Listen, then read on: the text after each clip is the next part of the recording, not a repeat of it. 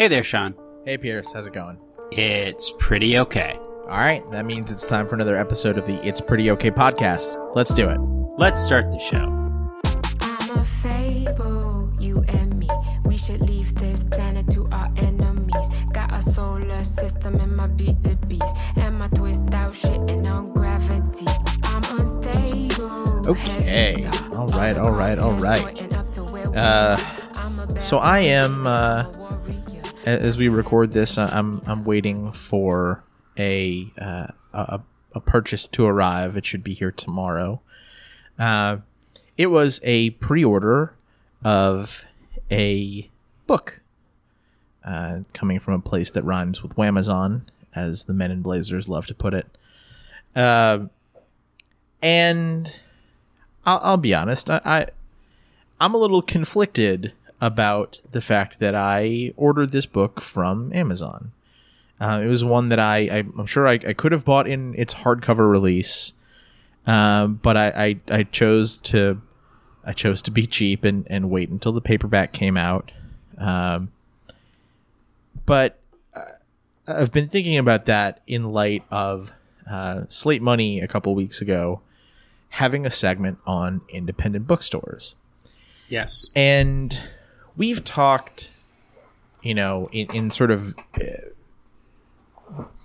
various places on many episodes about the creeping encroachment of Amazon into our lives and their naked attempt to become the place where you buy everything. And their ambition has led to some fairly well-deserved fears about what that will do to the kind of smaller, independent retail economy.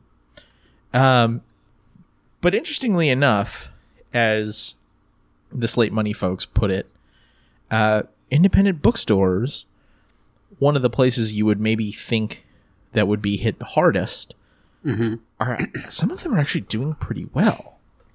Yeah, they are, and one of the reasons they were talking about them is that Barnes & Noble, which is honestly, I think maybe the only remaining big footprint bookstore in America, with Borders gone, and I think there were a couple others that I can't even remember right now. But Barnes & Noble was purchased by the owner of Waterstones in the UK, which is also someone who used to own Daunt Books, which is kind of a smaller independent bookstore type. Yeah. And it's very curious because the new owner of Barnes & Noble was able to take Waterstones, which is a larger bookstore chain in the UK, and kind of make it like an independent bookstore. So there's this chance that Barnes & Noble could become a place that you want to go again. I suppose there was a time where we went. I certainly went. But the way that may happen is that it becomes more like an independent bookstore. And Max, I know that we kind of mentioned it to you, this, because Sean and I have listened to the podcast and you have not. But I got the sense that the idea of the independent bookstore is one that warms you. Yeah, definitely. I mean, a lot of them are, the ones I know are very kind of cozy, cool places to hang out. Sometimes they blend like bookstore with cafe. I know a lot of them have cafes inside of them. Politics and Prose up in DC. Yeah. Some other local ones that I like. But yeah, no, they're definitely cool places to hang out, find books, and they seem to bring the community together too. Yeah, I don't think you can necessarily put a bookstore on every street corner, though maybe that existed at one time in the fake America we're always talking about. But in some ways, I think that one thing that definitely is dwindling, and it might be in terms of books or music and, other, goodness, you could even argue that, you know, places where there is visual media in the form of art, the civic forums for that have one thing that has dissolved as we've moved from these physical locations to go buy your music and your books or view art to things being online. And I think that that's one thing you get to by the creation of community is they can be particularly curated and tailored to wherever you're living. So that is, I think, one of the things that they talked about with Daunt is the idea of a bookstore being meant to serve the community that it exists in. And so one of the things that happens a lot with bookstores is they make deals with publishers that, you know, kind of in order to provide certain inventory, they have to give a certain level of preferential treatment, you know, in terms of what you might see like in a display at the end of a row, or, you know, like a smiling cardboard cutout of an author, and in terms of like commitments to buy quantities of things. Yes. And that's a huge problem if those books don't get bought, because then not only are the stores not making money on selling those books, but they are then also bleeding more money on returning those books to publishers. Yes. So the Daunt and Waterstones folks kind of went on this mission to really understand what kind of the reading trends of each store were, so they could tailor the selection. And so that way, you know, it gave them a few different powers. It empowered their staff, their salespeople, to like their jobs better because they felt good about the stock that they had and what they could recommend to people. They weren't wasting money on buying books that they weren't going to sell and then returning them to publishers. So, like, even just, you know, purely from a cynical financial bottom line perspective, like, that's a great thing. Not to mention the knock-on effects of if, you know, places that people love to work, you know, if they are in if they're in retail, tend to be places where people want to go buy things. They kind of exude this quality about them. Yeah, and I would say too that, you know, not only do they have to sell those books back, which you mentioned, but especially in these independent bookstores, the ones that you might run into down your block if you live in a certain type of area, that space of unsold books costs money in terms of real estate. Yeah. Especially if you don't have the power of a big chain behind you. You know, rent is very expensive. And what you do have when you have kind of a tight stock of books, I mean, Max, you mentioned the space, but, you know, the spaces if they've got a commingling of maybe a cafe or what. But there's a certain, like, look. I feel like you can tell if you feel good about a bookstore if it's all displayed in a certain way. And it can be very jam-packed, but there's something very appealing about that, no?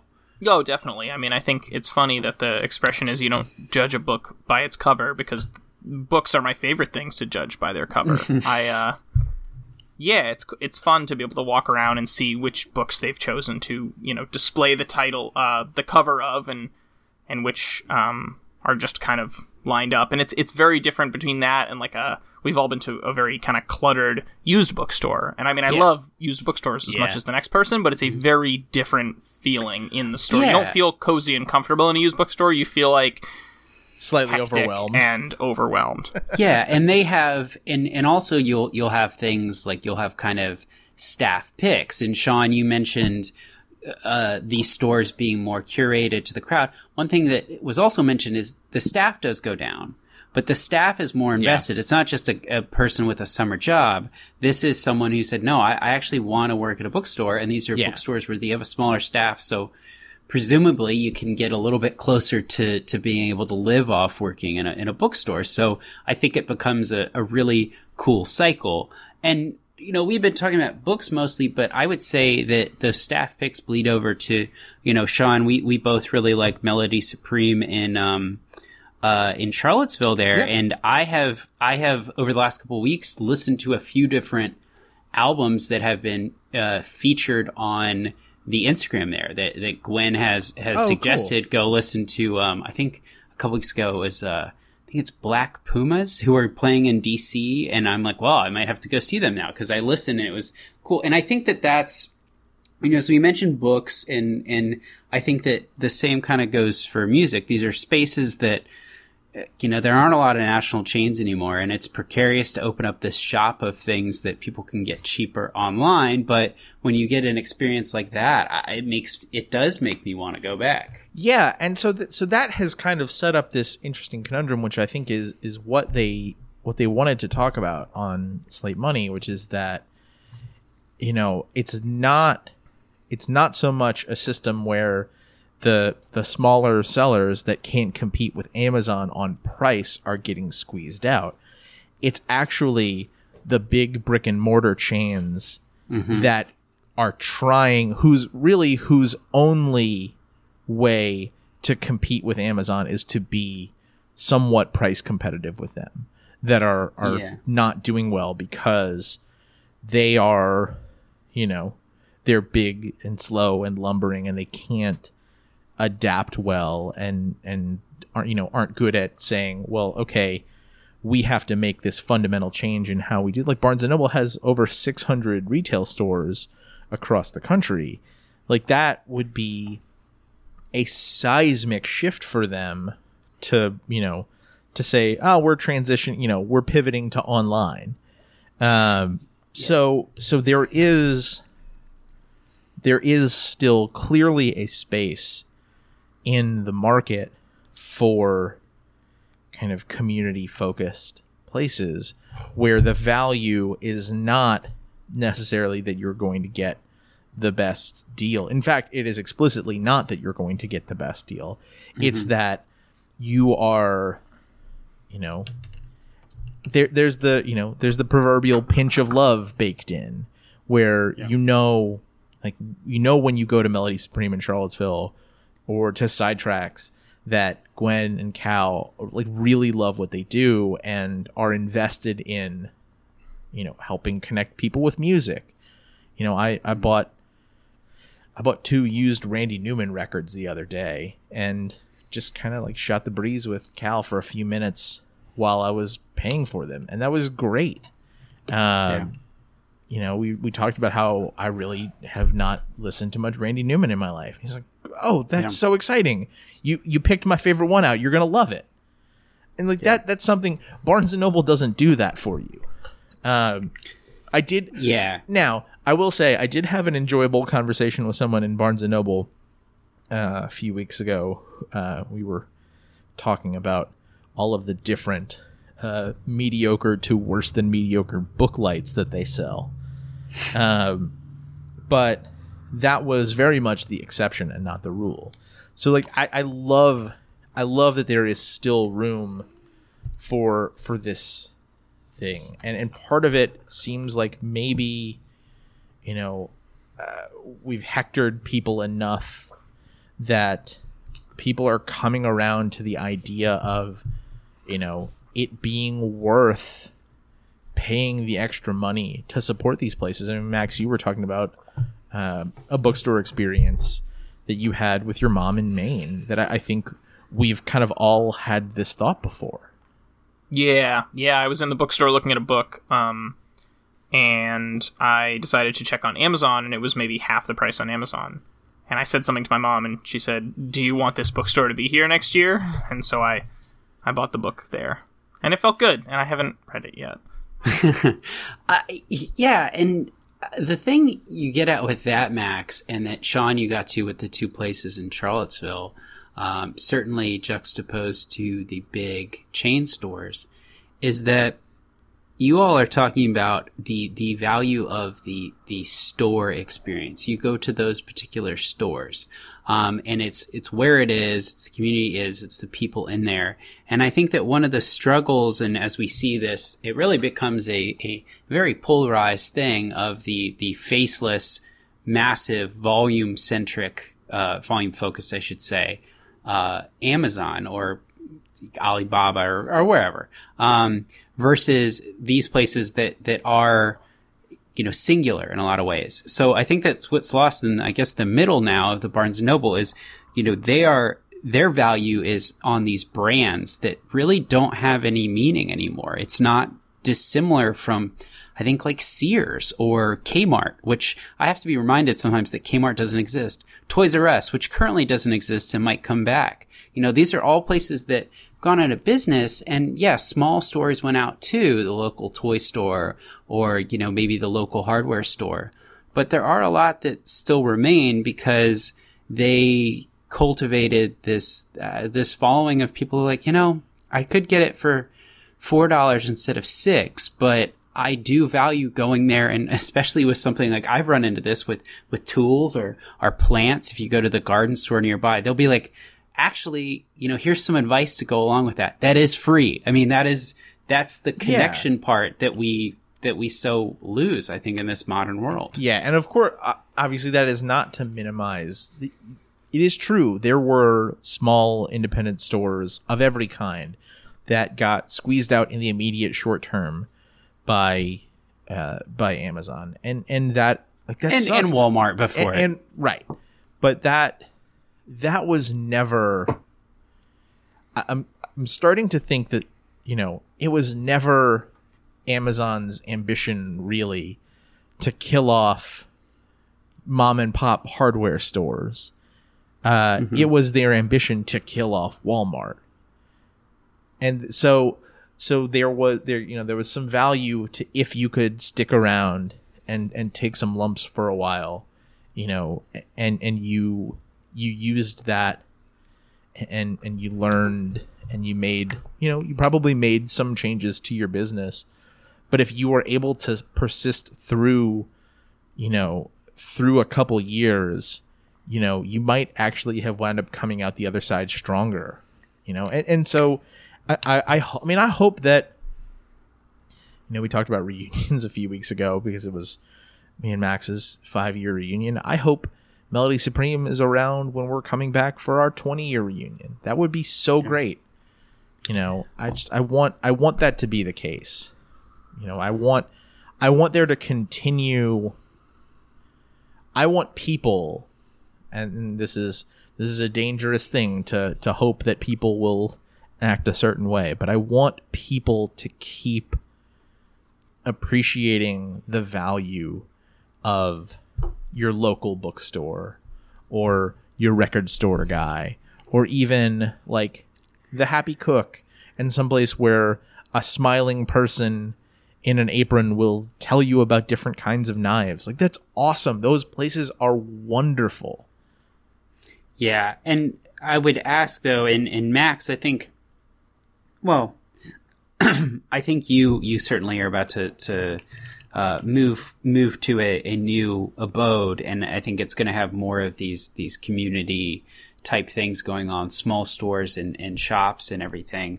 And so you're getting the chance to experience these. One thing that occurs to me is, in Sean saying that, hoping that people continue to appreciate those.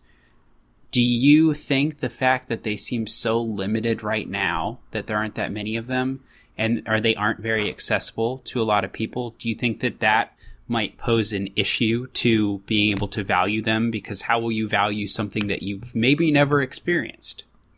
Are you saying that there's not that many small bookstores? Yeah, I think that there aren't that many, and same thing with the certainly I think the music stores especially. So to value something that you've never been introduced to, I am slightly concerned about the staying power of them if you've never really been around it. I mean, I think we're very fortunate in living in places that they are around, but if you're a kid who's, I mean, I lived most of my life, or a lot of my life, in a very ex-urban area. And there was a Borders probably 15 minutes away, but like that's very different than an independent bookstore. So Sure. for 10 years of my life, I did not experience an independent bookstore. I surely didn't experience an independent music store for, I don't know, probably not until the last 10 years. Yeah. Yeah, I mean, I'm sure there's difficulty if they're not in certain places, but I think they probably come in waves. I mean, I would have thought that any physical music medium would be totally on its way out, and now I live in a place where there's, I think, at least 4 vinyl record stores within a 5-minute walk of my house, and they all seem to be doing pretty well, with the exception of one that I mentioned is having an issue with some local construction, but that's not for this podcast. But in terms of like business and demand, I mean, people our age are buying vinyl records, and who would have thought that would have been the case? And I don't think books are gonna even go in the same direction. I don't think, even if you're raised reading a Kindle and you've only ever read books from Amazon, I think there is still some kind of there's a kind of magic and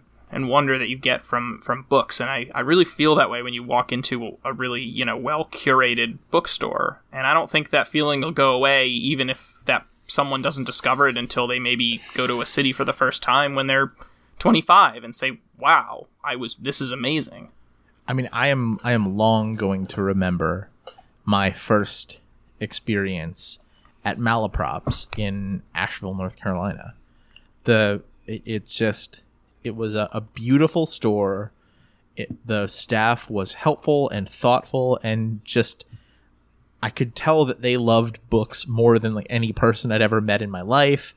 And that was the day I learned that the blind date with a bookseller section exists, where someone cares so much about wanting to make sure that you wind up with something that you like, that they're willing to wrap it in brown paper so you literally can't judge the book by its cover, and write some notes for you about what's inside it, so that rather than being swayed by cover art or the review blurbs that the author asked their friends to write for them, like you come to it because of a recommendation from someone who almost operates like a trusted friend.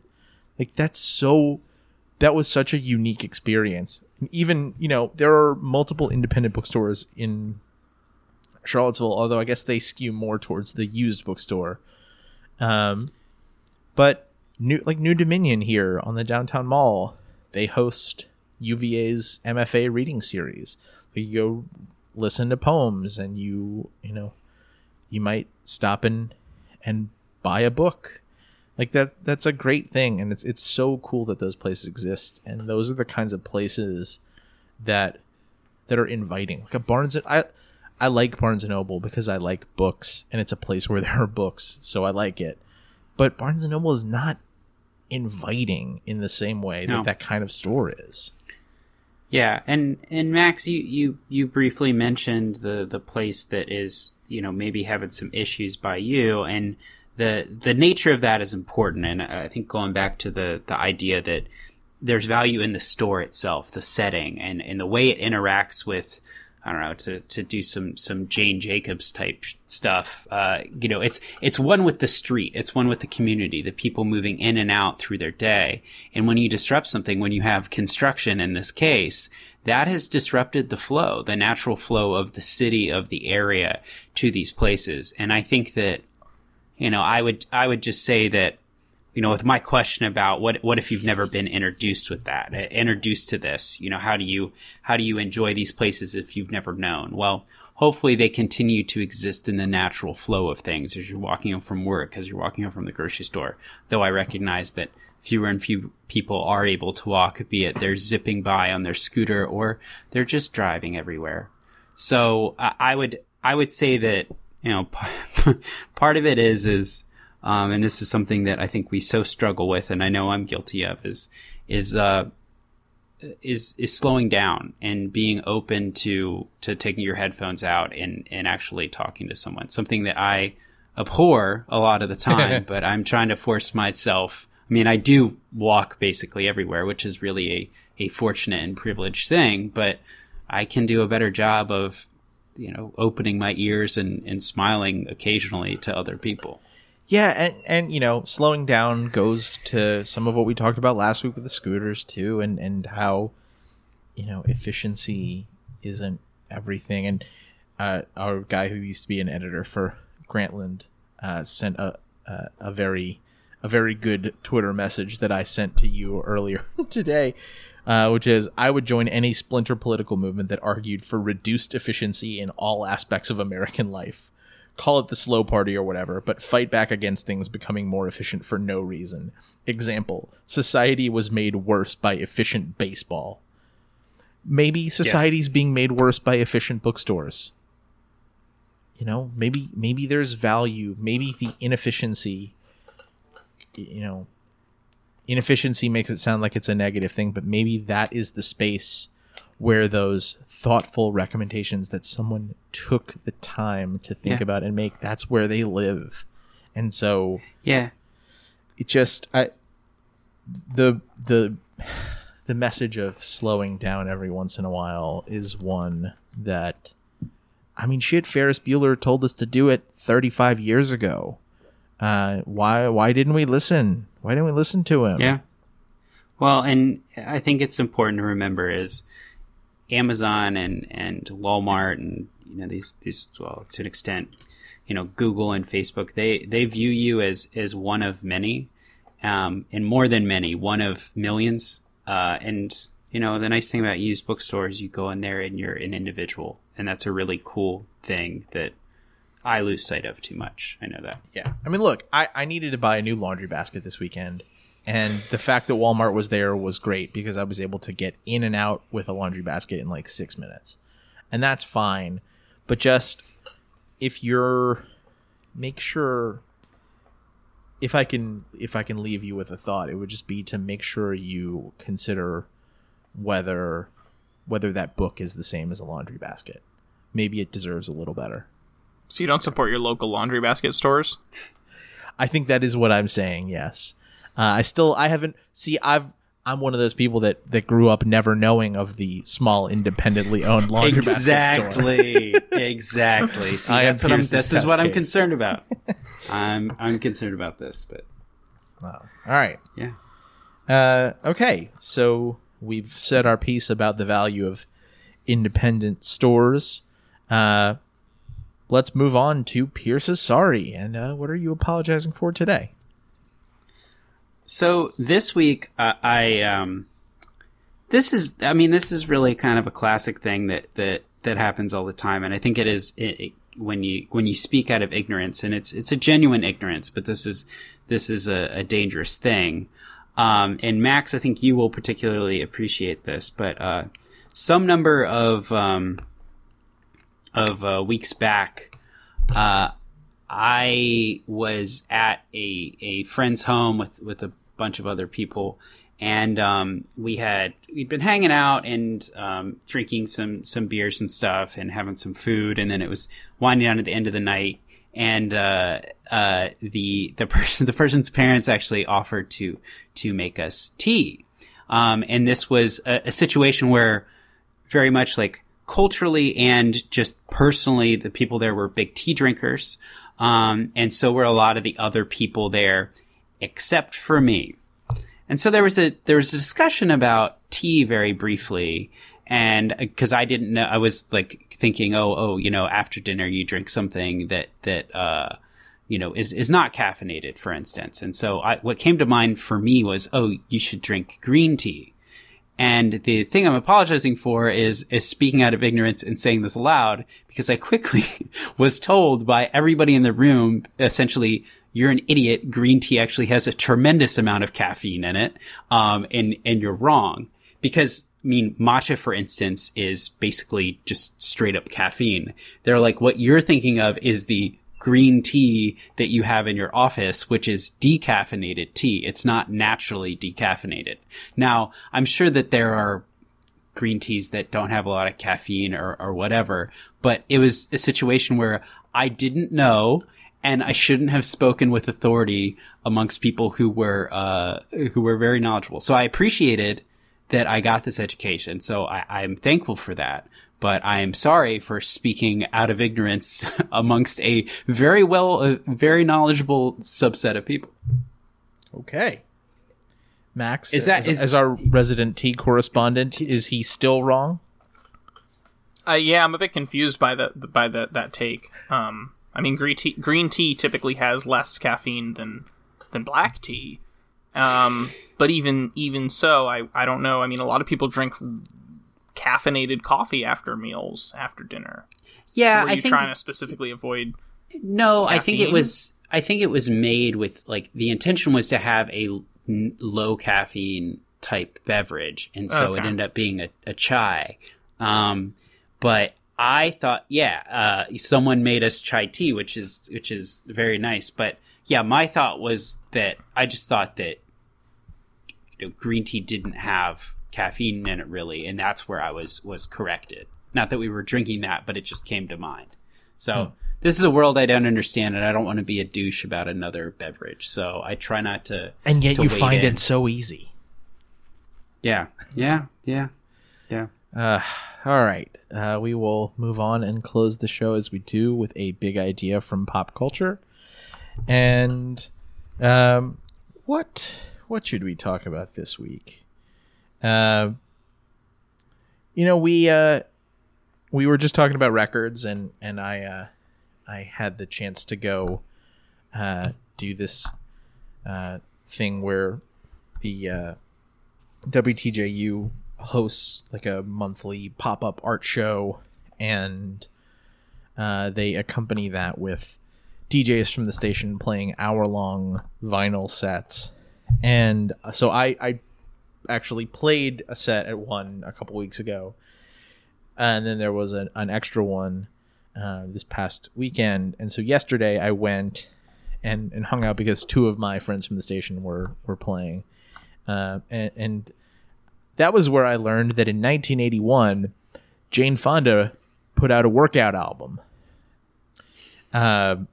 which was really just other people's music with Jane Fonda talking you through essentially jazzercise over the top.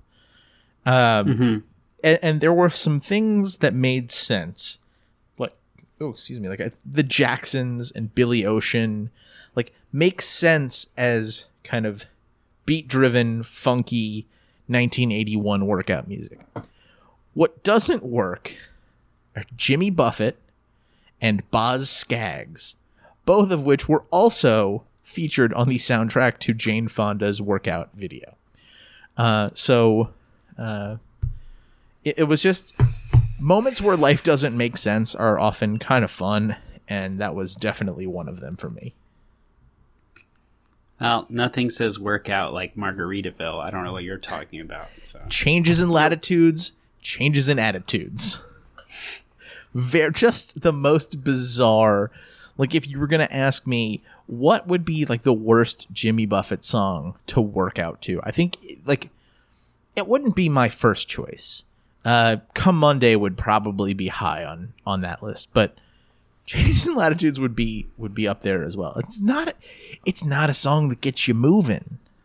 Yeah, but what about Cheeseburger in Paradise to get the workout done quickly so you can go have one? That's right. There we go. Now you're thinking.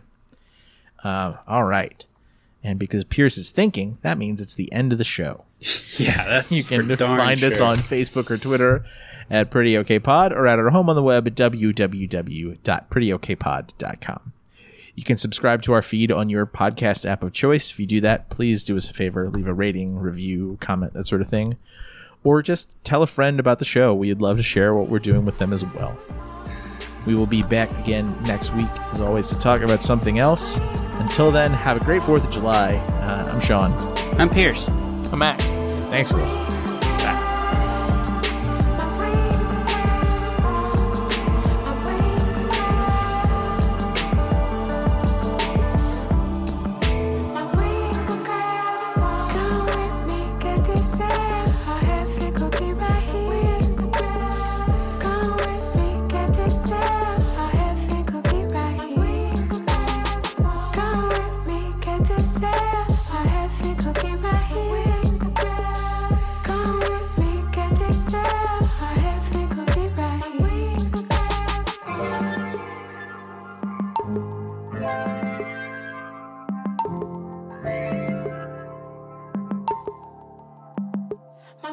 things are greater than